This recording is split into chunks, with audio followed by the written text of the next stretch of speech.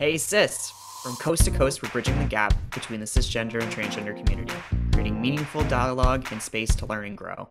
Join us as we connect with our community, break down tough conversations, and get comfortable being better humans.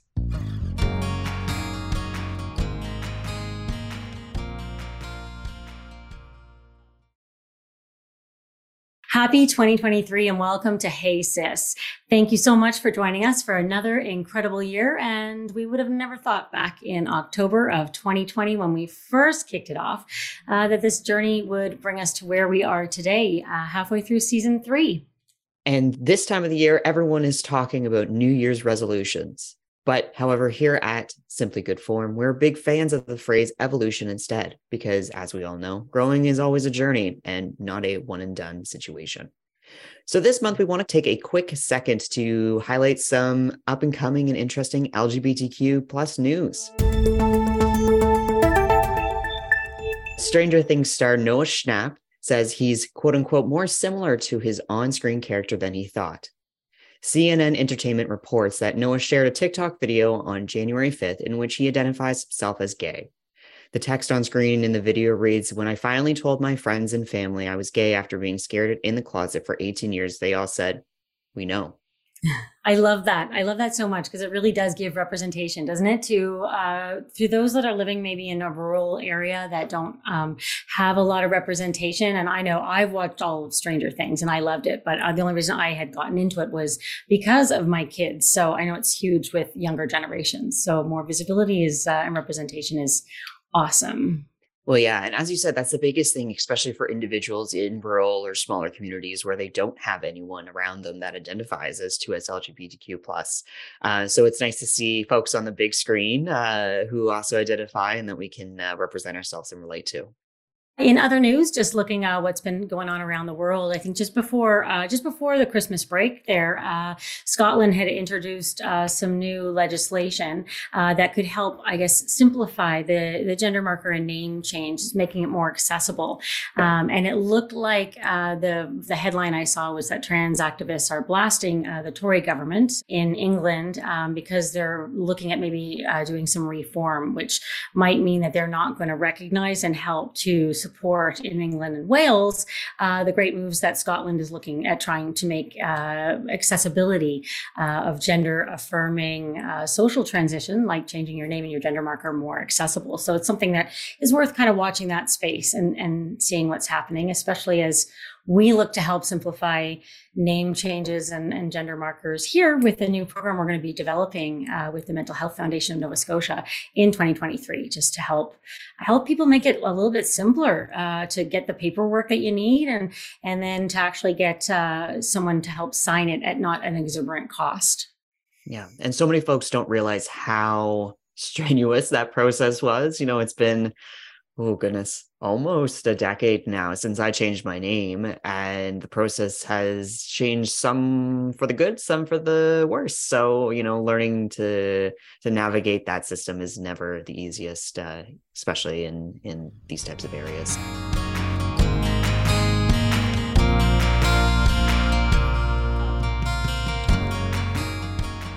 Now today, Cindy and I are joined by a very special guest, Terry McDowell. Terry, she, her, is an active advocate for LGBTQ plus rights in North America and around the globe. She has spoken in a variety of forums on her business rationale and societal importance of DEI initiatives in the workplace.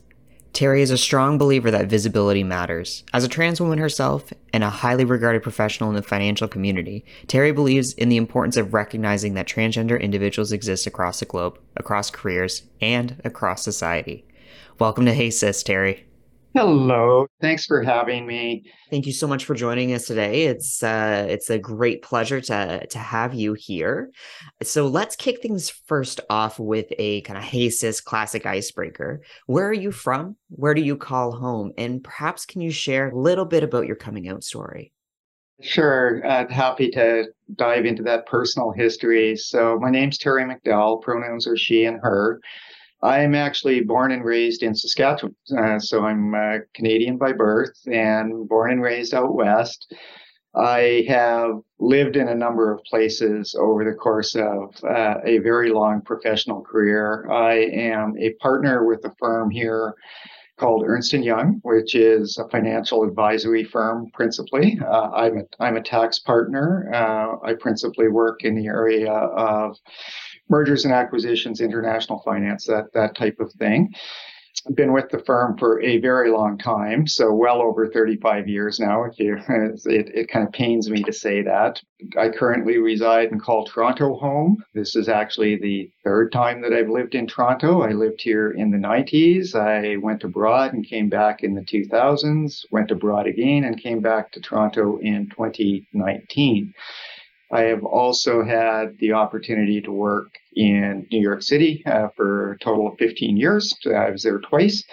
I have lived and worked out of Miami, and I've lived and worked around Western Canada earlier in my career. I am also a transgender woman, and I did go through my own personal gender transition on the job here at EY. I have been with EY ever since I graduated from the University of Saskatchewan back in the 1980s. So that's the quick bio on who I am and how I ended up in Toronto, and a little bit of what it's like to transition in your job and on the job and with the same organization. So I'm happy to share my own experience because it's quite a good one, to be honest. Thank you so much for sharing a little bit about your background. And I love like how vast it is geographically. I met Terry at the CGLCC Awards in November, and it was just such a pleasure to talk to you there and see you up on stage and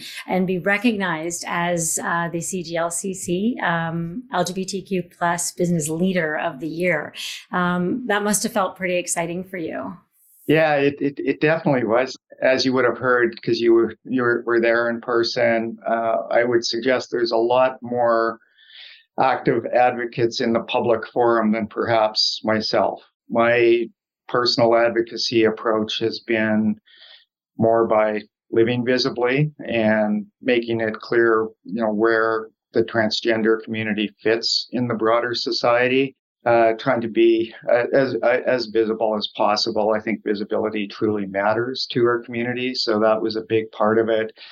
My history with the CGLCC goes back a couple of years now. As I said, I moved back to Toronto in 2019, and that's when I really kind of got exposed to the organization, learned who they were and the tremendous work that they actually do in connecting the community. And I had the opportunity to work with them a couple of times, one of the more recent ones being in 2021, when they sponsored, in conjunction with the UN, in conjunction with the World Economic Forum, they did a symposium and a panel on the UN's anti-discrimination standards, and in particular engaged me to work on a panel for anti-discrimination in the workplace. And I would suggest from an advocacy viewpoint, that was perhaps a breakthrough moment for me in terms of just the importance to it. I've never downplayed the importance of advocacy, but I think that really resonated with me, what we can all kind of do on a personal individual front. And, the quick anecdote that I would give there is the session we did, of which I was part of the panel, it was an in-camera session, so people were anonymous, if you will. But we had 70 C-suite leaders from around the world, and these were CEOs or top executives, and the tech companies were well represented, the banks were well represented, but there was only 70 there. And I know after the panel was done, I was speaking with one of my fellow panelists, and I said, yeah, that, I really enjoyed that. That was good. And there was only 70, but her comment to me, which really resonated, is she said, Terry, to a degree, you're missing the point. There was 70 people in the room, but when you think about the constituency that they represented hundreds of thousands, in fact, millions of employees. And we had the right level of person to hear the message and take the message forward. So that really did kind of resonate with me. And as I say, that's pretty recent. That just kind of hit me in the last couple of years of the impact you can have when you're given the honor and the privilege of having a platform to speak to. much like these webcasts. You never know who's listening. You never know who it's going to resonate the most with and what good can come out of it. Yeah, absolutely. I think for me too, like one of the most underappreciated forms of advocacy is first and foremost living your true authentic self. And, just because you're not using social media every single day and being in those spaces, that doesn't mean you aren't advocating. But second thing is that advocacy and inclusion, for me at least, it's a very top down when it comes to the workplace. And that if the individuals who are at the C-suite don't get it, then those underneath them won't also follow suit. So to your point, exactly, those 70 folks that were in the room, yes, there was only 70, but there's real power to that. And the individuals underneath them who might need that support. Mm-hmm. It takes me back to the Vidal Sassoon, they told two friends and they told two friends, yeah, and so on and so on. And, I think like every conversation is so important because it creates that space and that narrative to have someone take that forward and continue the conversation and find the words to be having these important conversations. And so whether you're reaching, 70 that exponentially goes out, or you're reaching one person that could, have an influence on, one other person, it's keeping that momentum going. And if we're not talking about it, we're not changing, we're not breaking down barriers. Yeah. What an honor.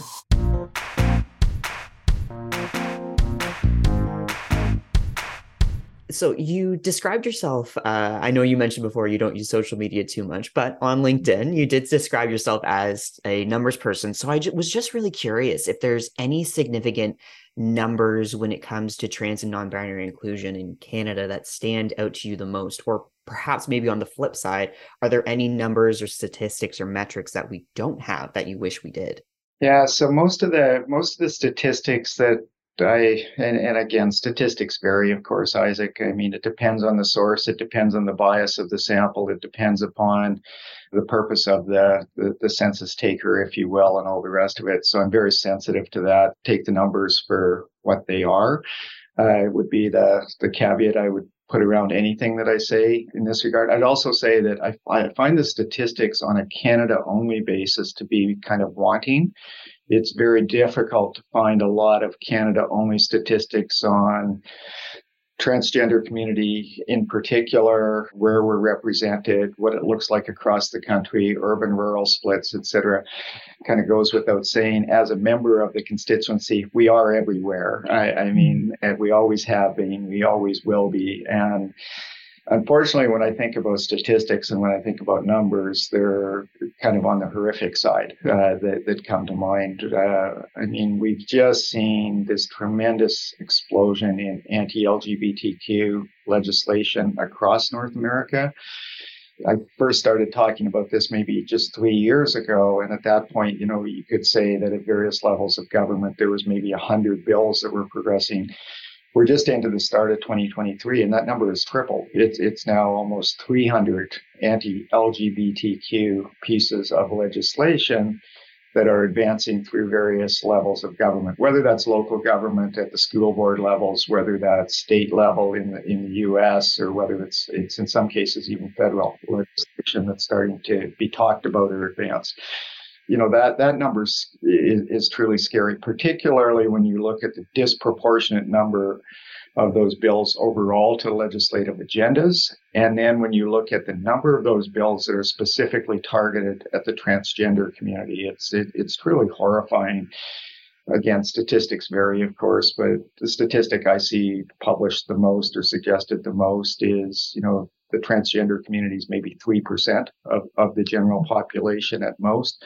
And when you then look at the disproportionate cost, the disproportionate effort, the disproportionate legislative push that is going on right now, that there's more at stake here. It is human rights at its core.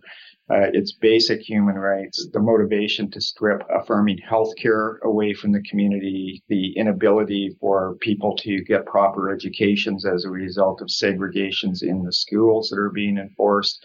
And, that cascades into suicidal ideation. Let's be completely harsh with where it leads, particularly for vulnerable personalities that are just coming to grips with their own sense of self in their teens, preteens, or, throughout their journey, whenever that is. So it is a scary time. It is an inflection point. Just last week, Oklahoma introduced anti-trans legislation at their state Senate level, which is going to deny gender-affirming care to anyone under the age of 26.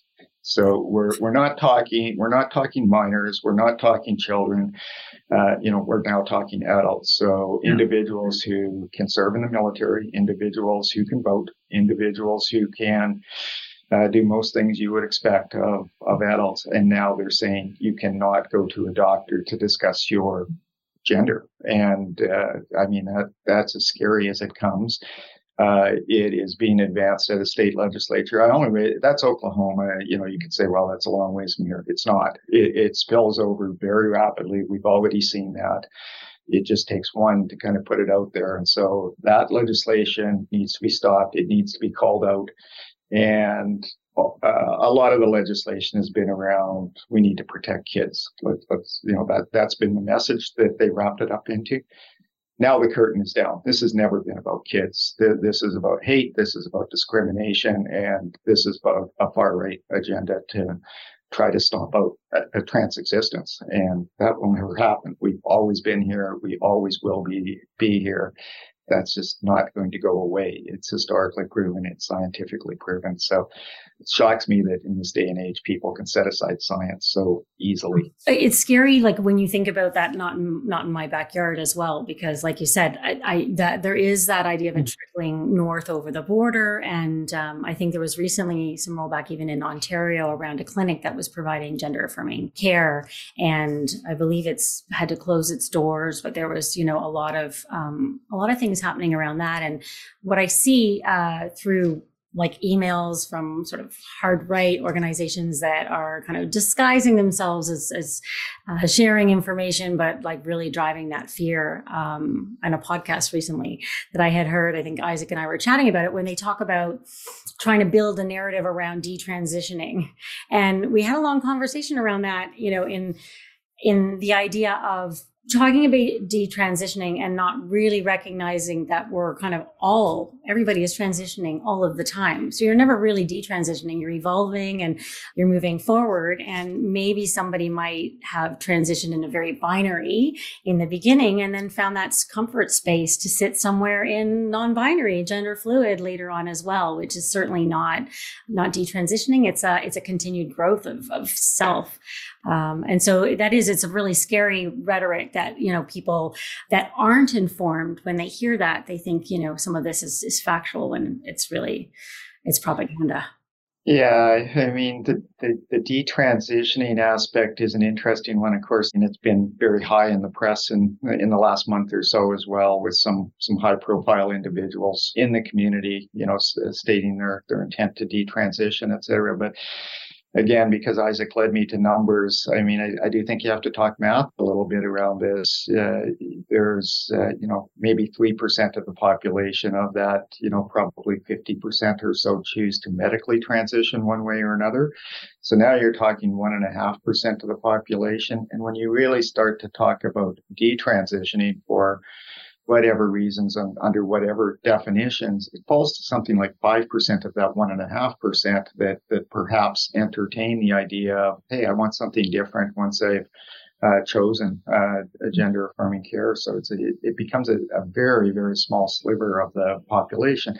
And again, not to dismiss it at all for all the reasons that you said. Everybody's an individual. I mean, everybody has their own motivations for how they perceive, how they go through life, who they are. But the disproportionate glomming on to those relatively rare stories of true detransition, post-medical transition, let's put it in its proper place and time. Those are pretty isolated incidents that occur. But again, not to denigrate them, not to dismiss them. They certainly happen. And most of us that have been in community for as long as I have, for example, you're going to become aware of that. But, both from more scientific basis and my own personal experience, it's extremely rare. Yeah. In my experiences, like also as a trans person, I think a lot of folks, even within the community, they get very hung up on the definition of it.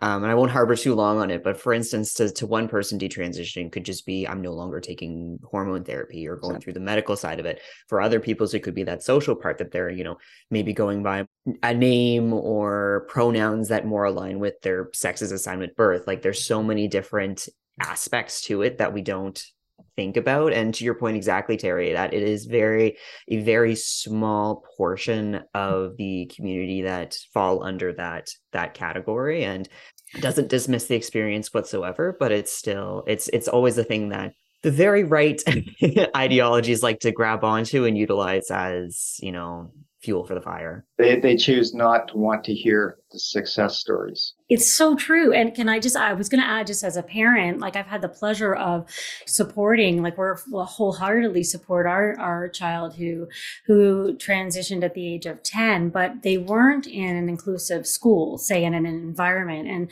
and they transitioned. But it was interesting for them, like watching at the very beginning when being assigned female at birth and transitioning and changing their name and their hair and using their name and masculine he, him pronouns. They went sort of very, very masculine. And there was a lot of, we witnessed sort of a lot of behaviors of performing self in a way that was going to be acceptable to the community that they were in. And when they finally moved into a school that was more accepting and had, representation from within the community, we saw this amazing blossoming of them just really celebrating their own sense of self and going more fluid. And now, they wear what they want. They experiment with makeup sometimes. They're wearing it. Like they don't feel like they have to fit into a box that is to be approved by somebody else. They are themselves. And so that's just, I think one other example of like the culture that you're in and the space that you're in can really sort of define how one is able to kind of show themselves to the world and where they sit. And so around transitioning, I would never say that they've detransitioned. They've continued their transition to become more free, which is beautiful to see as a parent. And if you don't give your children the opportunity to really, to show themselves to the world, then you're really limiting, their opportunities.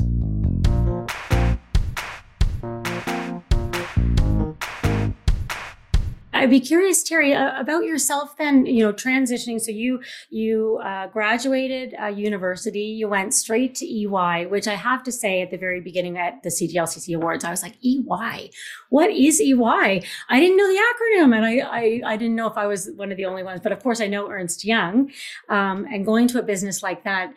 Did you go to Toronto right away and begin there with EY? And what point were you in your career when you decided to transition while being employed there? Yeah, so there's a lot wrapped up in that because it is almost, as I say, it's over a 35-year career, including a period of open transition at work. So my personal story, and again, this is just my story, of course. I mean, everyone has their own individual footprint of their life history, but I've always known I was transgender. I mean, much like your child said, I just inherently knew. Being of the age that I am and the age that I grew up in, I didn't have the language around it. I didn't really know what that meant, and I also grew up in a very rural area. I grew up in rural Saskatchewan on a farm, so I didn't have a lot of exposure to it. My exposure to the trans community probably became more formalized in my 20s, my mid-20s, I would suggest. So I graduated from the University of Saskatchewan and I went to work for EY. We were under a different name at that point. Ernst & Young is the name now. And I went to work for them right out of the university. So that was 1985. And again, really didn't know the trans community. I've been really fortunate in my life that I've always had a few people that understood me and got me and were there for me. And that goes all the way back to my 20s for sure. So by my 20s, I was able to kind of socially transition with deep personal relationships, to a degree with family, to a degree with social relationships. But my professional environment was different. Fairly conservative environment, financial community, the Bay Street crowd, call it what you will. At that point, I was still in Western Canada, smaller offices. And, I can even put it in the context of grander gender parity, if you will. It was a very male dominated culture at the time. I started in Saskatchewan. I spent some time in Calgary. My first office that I was in, there was 8 partners, all white men. Moved to a slightly larger office, maybe 20 partners, still all white men. I didn't know a female partner in the firm until I moved to Toronto in the 1990s. And at that point, it was maybe 5% of the general population of the firm. And I certainly didn't know anyone who was knowingly and visibly trans. So I had the opportunity, as I said earlier, to move a lot with the firm. And that actually helped me on a gender transition journey in the workplace as well, because each time that I would show up at a new office, I would be coming with the skill set that got me to the table, got me to the office, made me valuable to that office. But I was allowed to present a little differently. I was allowed to explore a little more aggressively. And so I think by the time I was in my 30s and had become a close to partner, then made partner sort of thing, I was already perceived as pretty gender fluid. I think that was also a time when just gay rights overall in the workplace started to become more common. More people on, again, mostly gay men in the profession that I worked with. A few lesbians had come out. Again, very few trans people that I knew of. I knew of them in other forums at that point. So I started to realize, hey, this is actually possible. As early as the early 1990s, the intent had been get a little bit of financially established and transition. And back in the day, and it still happens today, although I think it's increasingly difficult today. Back then, the more common route was to go what we call going stealth. And so someone would abandon their past history as much as they could, leave their job, oftentimes lose their families, lose that prior identity, if you will, and then transition socially, personally, sometimes medically, and emerge in a new persona. I did entertain that. I knew people who'd done it, and I thought about it, but it was probably career held me back as much as anything. I thought, I'm pretty good at what I do. Am I prepared to sacrifice all of that? And why should I have to? So that was a little bit of a ha-ha moment, I think, in the late 90s. It was just a reevaluation of self-worth, to be honest, and thinking I can do this differently now. Definitely respect why people do that, how they do it. I would also suggest, I think that's next to impossible to do in today's day and age. If you think back to the 80s and 90s, we were in the pre-digital age. I think given where we are now, everyone has a digital footprint from the day that they're born. And so to truly go stealth, people are going to find out your history if they truly want to know your history for whatever reason. So I'm not sure it's a bad thing. At the end of the day, nobody should have to do that in my mind. But that's a very long-winded answer to a very specific question, but I'm happy to talk more about the on the workplace experience if you like, but I think that context is important. No, it's so important. And I think it must have felt like in the beginning, very isolating for you, not seeing any other trans people or even broader members of the 2S LGBTQ plus community working in finance and numbers, as you say, on Bay Street. So now, I'm not alone anymore. There are other members of the community who are quite visible and have chosen to be quite visible. And that's really comforting. My own experience, as I say, I was probably perceived as gender fluid for a very long period of time leading up to, just fully adopting my gender in the workplace. That was fairly recent. 2017, 2018 is when I changed pronouns, for example, officially at work. I'd already changed legal IDs, et cetera. But I grew up with a lot of these people professionally, both partners, colleagues, but also clients. And with due respect to other members of the community, I do think it's different for a transgender individual than others. We are extremely visible as we adopt, as we choose to embrace ourselves. And, I think members of the gay community, members of the lesbian community, they can choose a little more in terms of how much of themselves they wish to disclose in any given environment. It's for those of us that openly adopt transition, it's not quite so easy. You present differently, you dress differently, you are addressed differently, et cetera. So So that was a big personal challenge, I would say, but professionally, it felt like the right thing to do. What were your biggest challenges then in transitioning in the workplace at that time, like with regards to maybe policies or practices that were there? I'm thinking maybe like with your transition, you probably really helped to shape policies that might now be in place at EY. Yeah, it was a little bit chicken and egg, to be honest. Our organization, like a lot of organizations, have evolved so quickly on this front in the last 10 to 15 years that a lot of policies were already in place. Things like gender neutral bathrooms, for example, had been instituted. The ability to state your chosen pronouns goes back quite a number of years. And I have been told, I don't know this empirically, that I'm the most senior person in the firm to have openly transitioned on the job. We have others, of course, but I'm a partner and a fairly senior partner. So definitely I've had opportunities to get more of an audience on certain things, but also to help shape what future policy should look like. But one of the things that we already had in place is our Pathways to Transition medical assistance program. So depending where you are in North America in particular, I am not as well versed outside of North America on government programs necessarily, but in a lot of places in North America, gender affirming care is not supported. It's not insured, et cetera. And so we do that as an organization. Now we have enhanced those benefits considerably in the last couple of years. And when I say we, I'm speaking EY, but I'd call out the broader community. A lot of similar firms have done the same thing. You know, if you go around the major financial institutions here in the country, you go to our direct competitors, in the financial advisory firm, virtually everyone has those programs now. And to think of that 15 years ago, probably even 10 years ago, really was hardly on anyone's radar, let alone thinking that, you know, we want to be seen as leaders and that this is important to our people. So let's get on board. And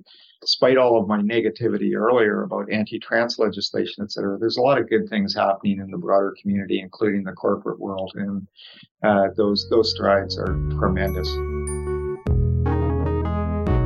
HeySis is all about connecting communities, and thanks to support from TD Bank Group, here is this episode's Connected Community Moment.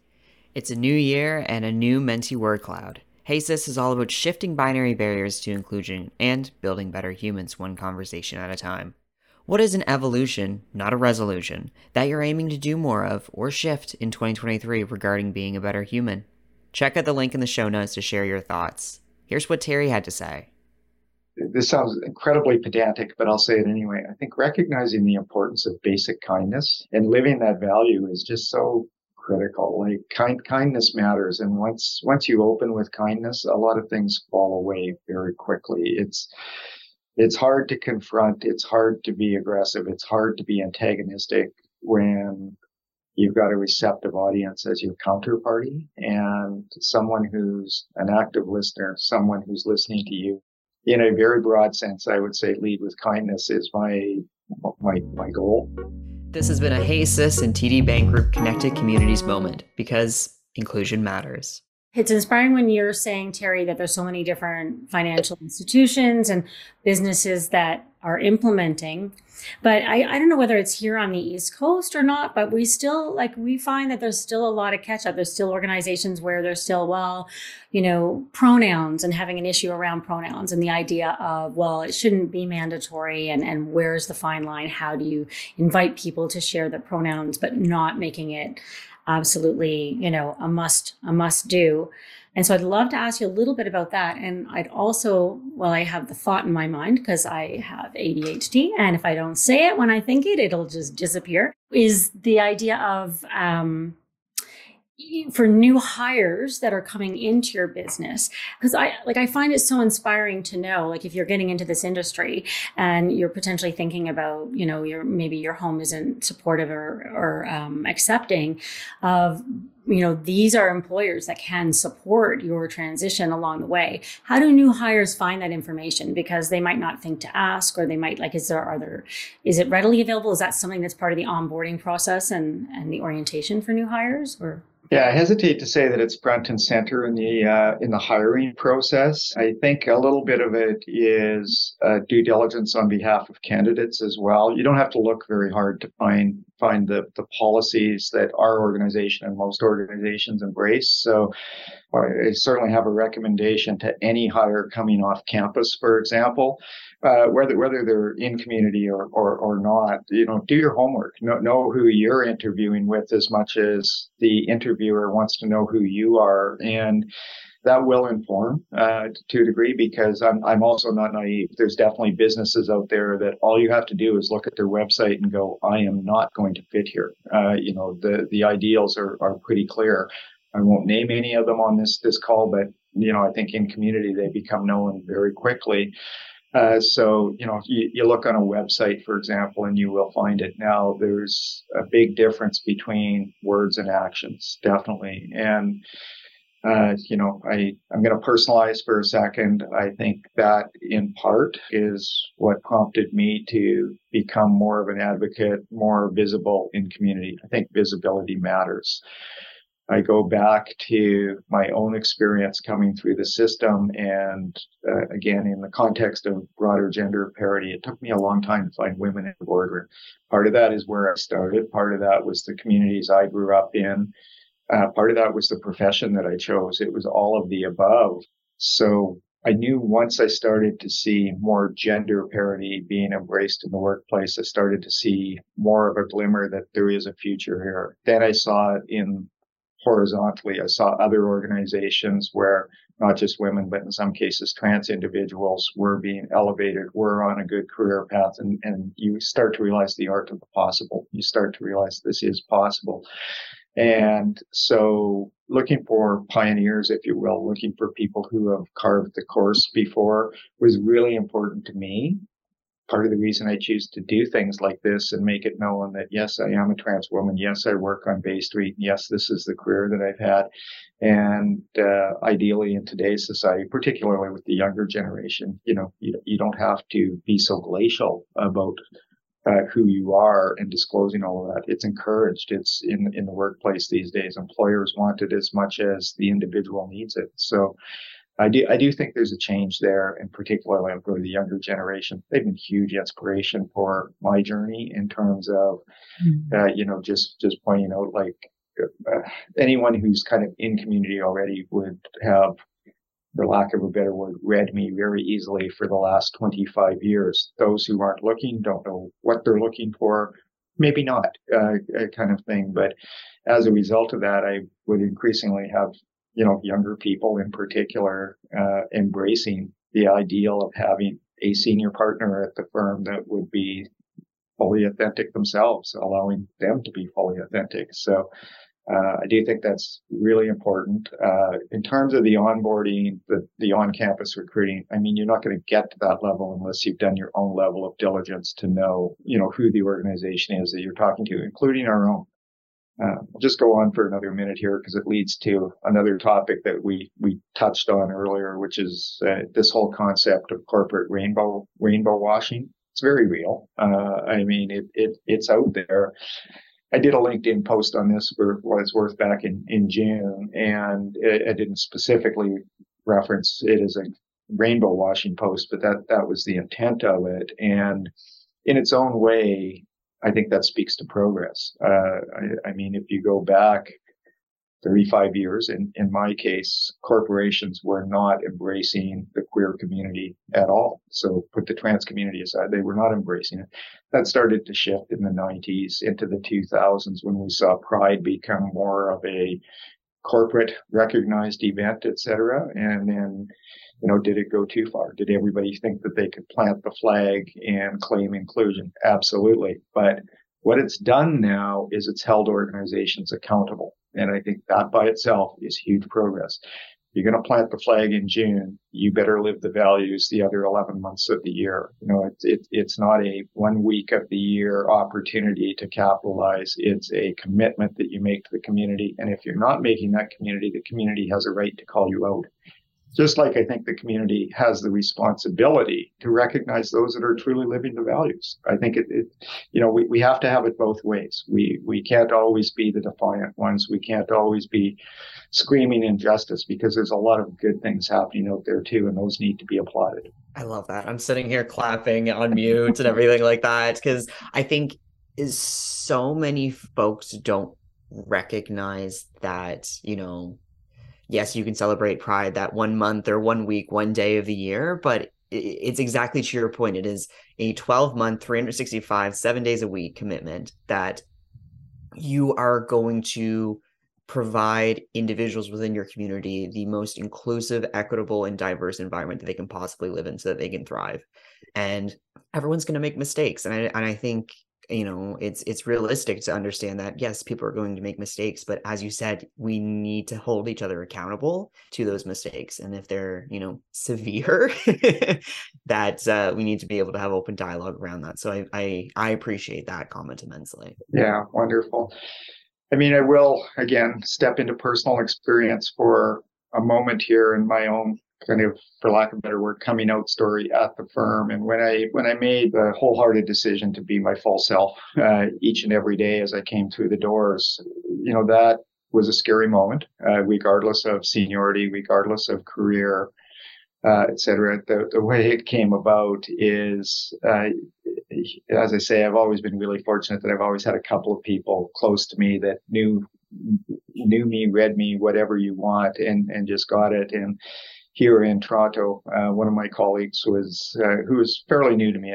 There's a lot of people I now work with that I hadn't known earlier in my career, and this individual invited me out. We were having coffee, and they said to me, "You're a transgender woman, but you don't really fully embrace that when you come into work. Although most people read you as either a transgender woman or gender fluid." And she said, "Why is that?" And when I left that conversation, I thought, I can't answer that. I don't have an answer for that at this point. And so that made me immediately realize, hey, there's steps I can take here. So I had the opportunity. Again, I recognize my point of privilege. I recognize where I was fairly senior in the organization. So I was able to immediately secure meetings with our top executives, including our chairperson.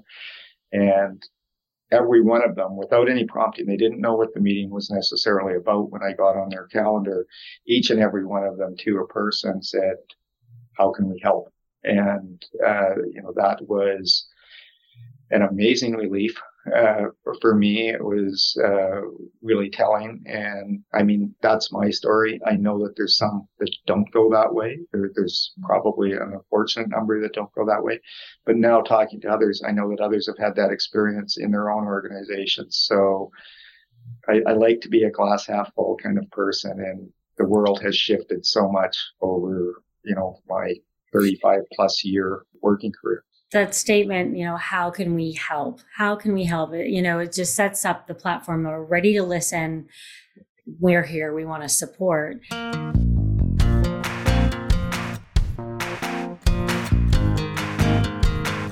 For organizations out there that might be like, okay, well, Pride is easy. It's easy. We know what to do. We can put a float in, or we can raise the flag. And maybe it's just not knowing where to start. What are some tips that you might recommend on, how organizations can be inclusive or, embracing the community the other 11 months of the year?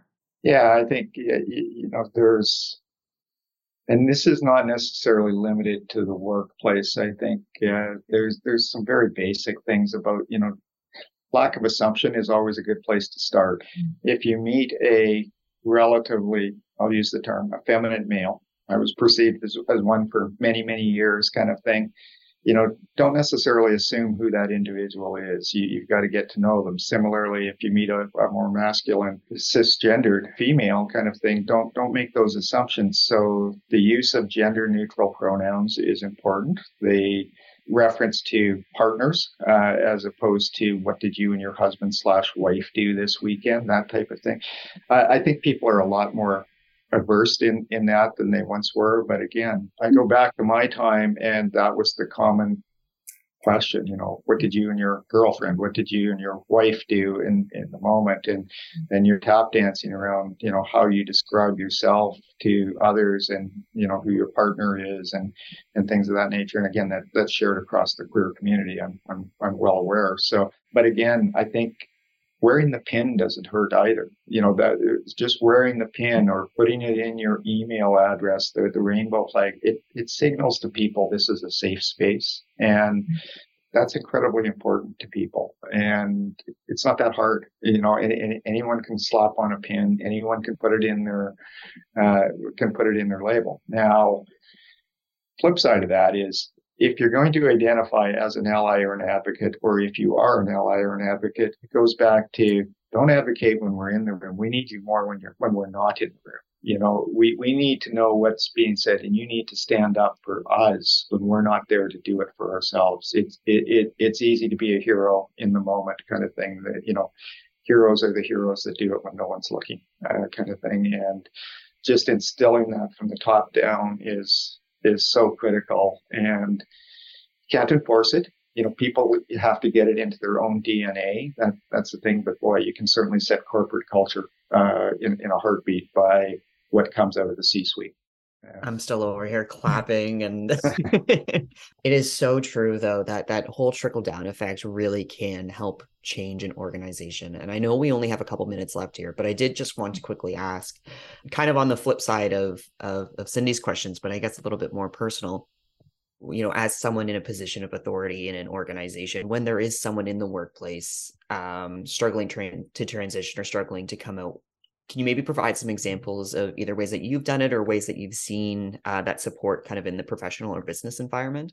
I'll try, Isaac. Again, as anyone listening to this, and as you undoubtedly know, this is such a personal journey for everyone, right? So how they choose to embrace it, what they're necessarily seeking for, validation, confirmation, affirmation it differs very widely across we're all individuals. Of course, we differ from one another, right?